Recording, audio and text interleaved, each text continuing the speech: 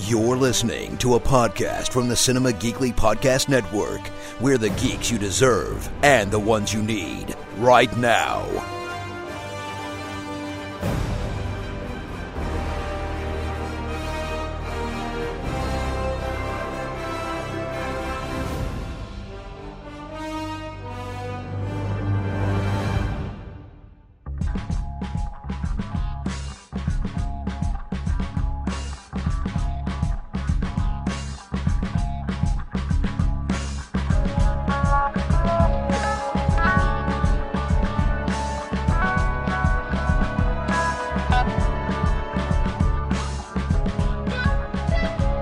It's another episode of Podcasters of S.H.I.E.L.D., Cinema Geekly's Marvel podcast. It's Anthony and Aurora here talking another 2 episodes of Luke Cage on the Netflix.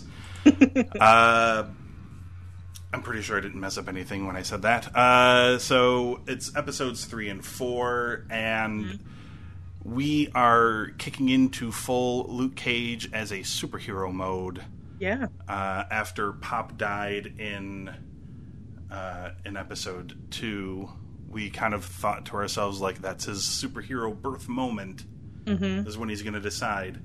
And, boy, he sure did in episode 3. He just decided to go full-on superhero, and I'm starting to think that it's going to be really tough to beat this man, Aurora, in some kind of kind of fight. That's exactly what I was thinking when I was watching these episodes. Like, what villain could defeat him? The only way these guys could have been more screwed is if they had to fight Hulk or Thor, but that's about it. Like they would have had better luck against Iron Man than they had against Luke Cage. Yeah. Well, that's an interesting fight, Hulk and Luke Cage. That would be really interesting. That would be really interesting. I feel like Hulk is more powerful. Like but Luke Cage is he cannot be destroyed. Oh, that's true. I don't know. I mean, he can be knocked out. I mean, he did take a shotgun shot to the chin, and it did knock him out for a while. That's true. And Luke Cage can punch through anything. Hulk can usually do that with one punch. That's true. And sometimes it takes Luke Cage a little bit more than one punch. But boy, these men stood no chance. So let's talk about season 1, episode 3 of Luke Cage, called "Who's Gonna Take the Weight?" So Cottonmouth has agreed to pay for all of Pop's funeral expenses and warns Luke to let go of the matter, as Luke was originally going to try to do this, but did not really have the money. Cage finds out from a regular, Bobby Fish, the chess master of Pop's barbershop, that the barbershop is obviously facing closure due to unpaid bills. Clearly, because there's nobody left to run it. Right. And Luke decides that, first he goes to Chico, who is still in the hospital but is getting better. And by the way, I was completely fooled. He runs into Misty Knight, I think, in the hospital, and he says, "I'm here to see a friend." And I'm like, is it Claire Temple? Like, I know Claire's going to be in this. That's going to be her, right? And then he goes to see Chico, and I was let down. Yeah. But he does go to Chico for a good reason, because Chico knew Dante. Dante worked for Cottonmouth, and he knew about all these safe houses around the city where they were stashing all of Cottonmouth's money, including the Fort Knox of Cottonmouth's empire, the Crispus Attucks building. And I knew I would get his name because they talked about it in season 2, and it's not season 2, episode 2. And I was like, I knew what it was, but it was on the tip of my tongue, and I couldn't remember. Crispus Attucks, the Crispus Attucks, not only is it named after him, but it is a building complex where Mariah has her office, and they're hoping to turn it into like this urban development thing. But it's also Cottonmouth's Fort Knox. He's got a huge stash of money there. Yep. And Luke starts targeting all of his businesses to manipulate him into transferring all of his assets into Mariah Dillard's secure office at Crispus Attucks. And Stokes has a falling out with his associate, Domingo Colon, who is a dick who would eat mini Milky Way bars and then drop them on the floor half-eaten. I would have... Yeah, who does that? An asshole, that's who does that. And he blames him for the attacks. Cage assaults the Crispus Attic building and steals a duffel bag of money but leaves the rest. In fact, in all of these cases, he leaves the majority of the money for the cops to find and confiscate. And he gives one duffel bag to Bobby Fish and leaves the rest for the police to find. After agreeing to testify against Cottonmouth and revealing Cage's involvement in the attacks, Chico, in a twist, is killed by Cottonmouth's paid police officer, Officer Scarf, Misty Knight's partner. Mm-hmm. I did not see that coming. He's on Stokes' payroll, and at the end of the episode, Scarf goes to Cottonmouth and tells him that it is Luke Cage who is doing this. Mm-hmm. And Cottonmouth tracks down Luke Cage to Genghis Connie's apartment, where he's talking to his landlady, Connie Lynn, in the restaurant. And he shoots an RPG at the building, causing a massive explosion that cripples most of the building, burying Connie and Luke in the rubble. Mm-hmm. So do you have any thoughts on this here third episode? How is that possible? If he destroyed the first floor of that building, shouldn't the whole building collapse? I mean, it looked like more than just the first floor, but it was mostly like the front of the building. So, because it looks to me like the building is on, like, the entrance to the building is like on a corner, so it's not like a flat front face of the building. So it looks like he took out like a big chunk of the building, but it wasn't the entire building. But it wasn't just the first floor either. It was parts of like the upper floors as well, but it wasn't the whole thing. It looked like it was just like a big slice was cut right out of the building. But I mean, to me, the main event of this whole episode was when Luke decides to go attack the Fort Knox building. He rips a car door off the side, off its hinges. That is his only weapon. And this is really just to barrel through some things with this car door. Yeah. Otherwise, he goes in there with earbuds and flips his hoodie up. He's listening to, like, Wu-Tang Clan. Yeah. And then he just goes in there, and then there must be 50, 60 guys. And he just dismantles all of these dudes, sometimes, like, 6 at a time. Yeah. Where he just shoves them all down a flight of stairs. Yeah.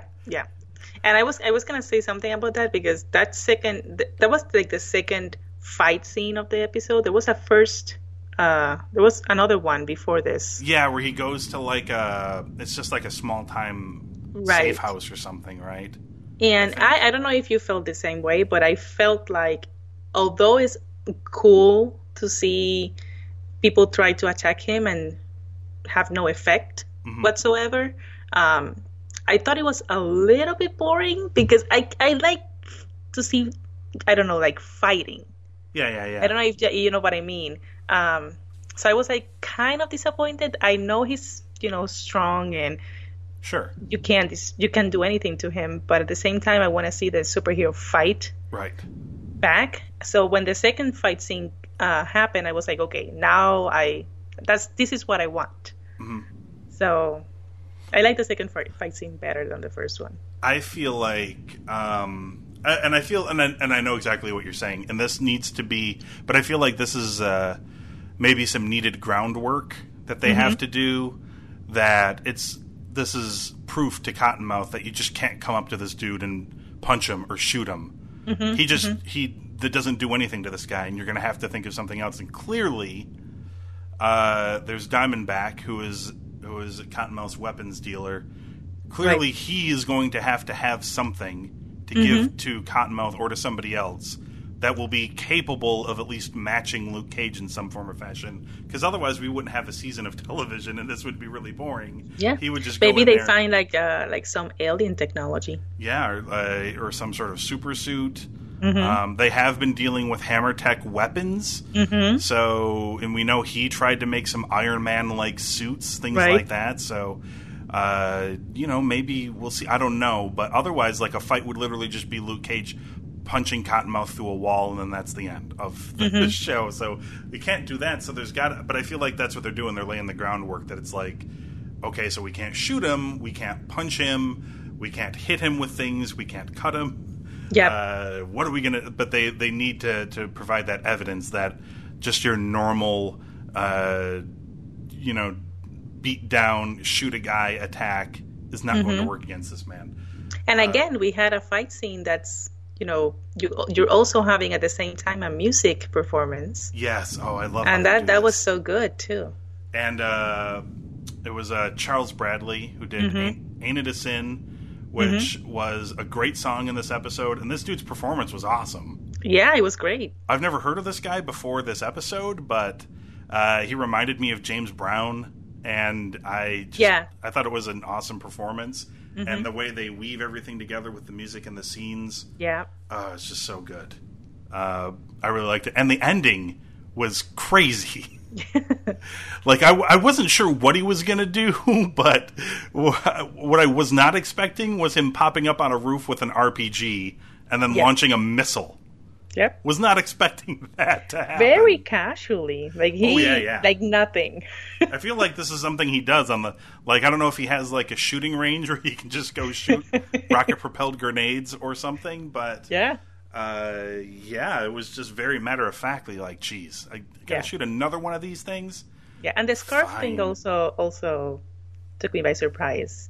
Yeah. I was suspecting him the first time I saw him. But then the way that he interacted with Misty... Yeah, he seemed so nice. Yes, I was like, well, maybe he's not a bad guy. Maybe he's just, You know what I think helps? Those two have great chemistry together. They do, They seem like great friends. Like, they're teasing each other and laughing and making jokes at each other's expenses. And they just seemed like good friends. And they probably are good friends. And she just has no idea that he does this. Right. They had they have a conversation, I think, in the second episode, too. Or maybe it was in this episode. I'm not sure about how he's happy as can be that there's a vigilante out here doing this. He's like, now with all these superhero types, it's like, what are we really doing? Yeah, it was this episode. Yeah. Yeah, he's like, unless my gun turns into like a magic hammer or something, he's like, those guys can do stuff we could never do. He's like, this guy brought down like a giant ring of corruption in one day that would take us months with paperwork and court orders and gathering evidence. He's like, whatever. And I'm like, well, that is weirdly dismissive. But I can kind of see where he's coming from. But then when I realized, he's on the payroll of the bad guy and just killed a dude, I'm like, now it makes even more sense to me. So, yep. But yeah, I really liked the episode. I gave it 3.75, 3 3/4. Not quite. I was just happy to see some knocking around. And it was definitely better than a 3.5, but it wasn't quite a 4 for me. But I liked it. Okay. I gave it a 4. Oh, okay. Sweet. Yeah. That is we're keeping a pretty good average of these Netflix shows. Yep. Let me see here. I do have episode 4 right here. Okay. What was this? Did we have a problem with Jessica Jones where they didn't have all of the paragraphs? Yeah. Every single one of these episodes is written out, and I'm trying to look at them without accidentally... I'm trying to look at the proper one without accidentally looking at future ones and reading things that I don't want to read, because they're just right in front of me. I'm trying to let's see if I can just put my hand up here so I don't accidentally read stuff from the next episode. I already saw some words that I'm like, oh my gosh. Like, for example, I saw Claire Temple's name in the next episode. Oh, no. So she's going to be in there. I didn't want to be spoiled. So episode 4 is an episode that took us in quite a different turn. It was not what I was expecting the episode to be. I thought it was going to be a direct continuation. In some ways it was a little bit, but not really. Let's talk about it. It's called Step in the Arena. And the first thing we do see is a trapped Luke Cage in the rubble with Connie, and she does appear to be alive as well. But while Luke is laying unconscious in the rubble, we flash back to a not Luke Cage, a man who looks suspiciously like Luke Cage, but whose name is Carl Lucas, as he is being incarcerated at Seagate Prison in Georgia, a private detention facility run by C.O. Albert Rackham. He befriends a fellow inmate named Squabbles. I'm presuming his first name is not Squabbles. Gonna go ahead and guess that's a nickname. That would be great, though. That would be awesome. Like Squabbles Jones is his name. That'd be an awesome name. He befriends this inmate named Squabbles and develops an attraction to the prison psychologist, who is familiar to us Luke Cage and Jessica Jones fans, Dr. Reva Connors, who would, of course, eventually become his wife, if I am not mistaken. And during his time here, we also learned that he is a former police officer himself who got involved in trusting the wrong people at the wrong time or something along those lines. It sounds like he didn't do anything particularly illegal, but somebody wanted him out of the way. Right. And he ended up in prison. And during this time, he is forced to engage in illegal ring fights by the C.O. Rackham and cross paths with inmates like Comanche and Shades. This is also a different looking Luke Cage. He had a big old beard and big afro, which he looked awesome. Yes, which as the flashbacks went on, his beard and afro grew larger. Yeah. At one point, they were humongous. Yeah, I loved it. It was an awesome look. Yeah. So Lucas and Connors ultimately plan to expose Rackham's activity, but Rackham learns of this by torturing Squabbles and has Lucas brutally beaten. Connors then convinces the facility's doctor, Dr. Noah Bernstein, a scientist who is also conducting experiments on the inmates, to perform the procedure on Lucas. It is some sort of solution that results in faster healing, I suppose. However, Luke Cage, or Carl Lucas, is he's on death's door, basically, and the doctor doesn't even think he's going to survive this. And as he is doing this, Rackham comes in and is mad and is like, you know what, I'm just going to pull the plug on this whole thing. He's going to die. If he's fine, he's going to start blowing the whistle on me, and I'm making money, and this is illegal, and I don't want to go to jail myself. So his intent is to kill Luke by messing up this machine, but in doing so, in sabotaging the equipment, the craziness happens, and somehow through this liquid, these things that Luke is hooked up to, instead of just healing him, it sort of permanently heals him against everything ever. And this is when he becomes Luke Cage. He escapes. He assumes the identity. We learn of how he comes up with the name Luke Cage through a couple of stories that his father had told him. And there is a montage. There's actually a great montage-y moment of Luke trying to break out of the prison by punching through the wall. Yeah, so good. While he is trying to punch through the rubble.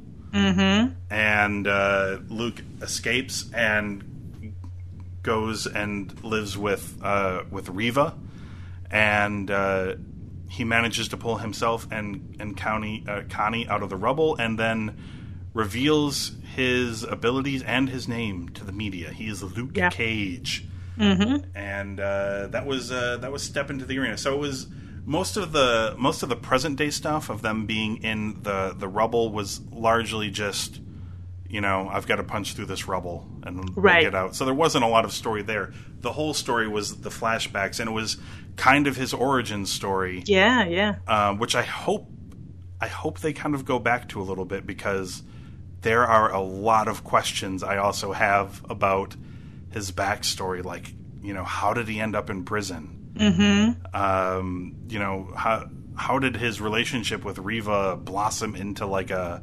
marriage and stuff? Yeah. I mean, you could see that the seeds were planted there, and he cared for her, but it seemed like she liked him, but in a professional way. So, like, kind of how they went from there to being married. Although, granted, by the end, she was like deleting records on him and stuff, so she could help him kind of get away. But yeah, I really liked this episode. What did you think? No, I loved it. That scene where he's punching the wall. That is the first time since I started watching this show that I saw a superhero. Yeah. It looked like a superhero. The whole scene was amazing. And he had like that silver band on his forehead. Do you remember that? Oh, yes. And that made him look more like a superhero. And he had like the wrist gauntlets as well that were also on. And when he gets onto the mainland after he gets off of Seagate, he's taking, as people do when they're half naked, they steal clothes off of people's clothing. I don't know about you, Aurora. Do you still see people hanging their clothes out on clotheslines? I don't know anybody who does this, but I haven't seen that in a while. So apparently in this part of Georgia, people still do that. And he put on this big yellow shirt, and the shirt with the gauntlets and the head thing is basically what his Power Man outfit looks like in the comic books. And naturally, he looked at himself in the reflection and goes, "You look like a fool," and then takes it off. But yeah, I mean that's kind of how that came to be. But yeah, to me, like that. I mean, this whole episode was fascinating to me. Like seeing this different side of him. Like I just always assumed that his name was Luke Cage. Yeah, me too. I never thought for a minute that he had another name or that this was an alias of some sort. Yeah.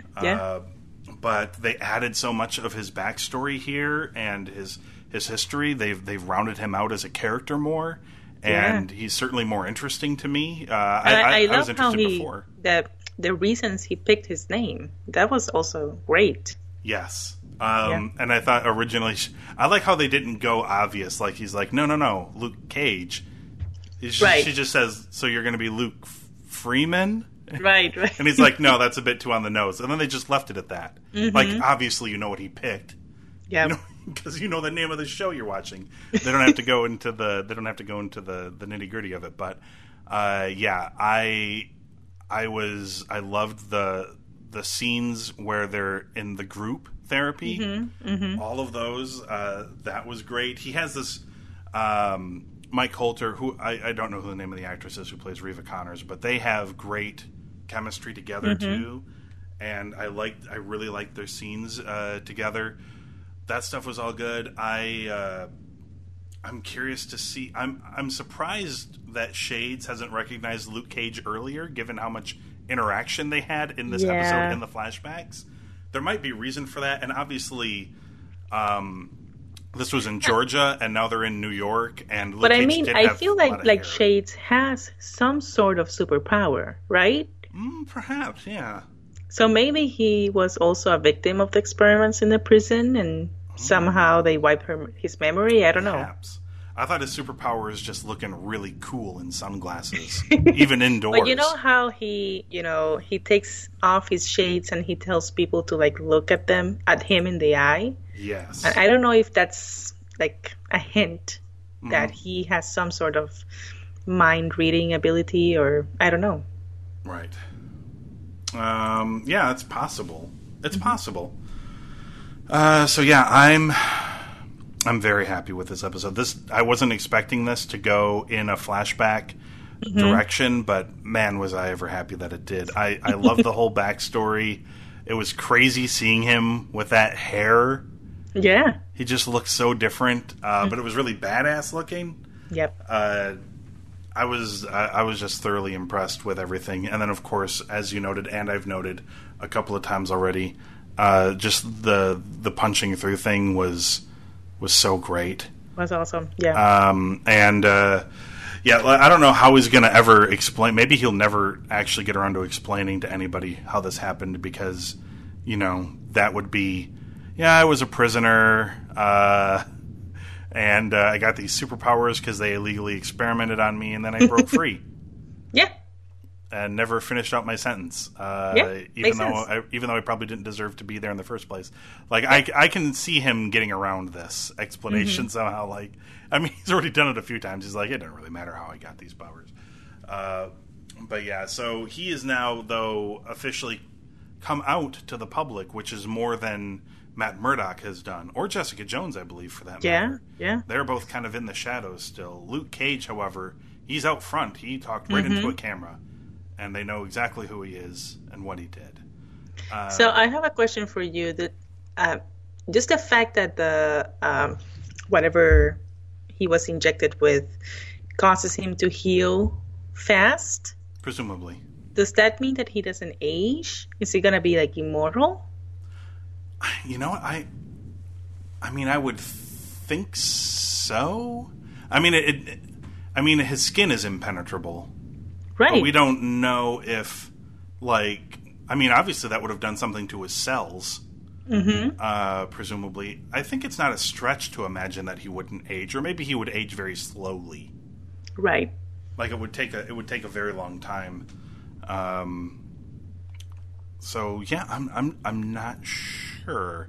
I'm gonna go read up on this and see if there's been some thought to this. Because I'm positive. Look, they did Old Man Logan in the comics, and they're doing it obviously as a movie now. That's true. Yeah. And Wolverine's not supposed to really age all that much either. So I'm sure there's probably a comic out there with like an old Luke Cage. So I don't know. I'll find out. But one would presume that he wouldn't age. He wouldn't age normally, at least. I don't think. Right. Is my feeling. So yeah, not a lot of superhero-y stuff here, but a lot of character building. Yeah. And some much needed backstory, which I was very happy to see. I loved this episode. So what did you give this one? I gave it a 4.5. Awesome. Yes. That's good.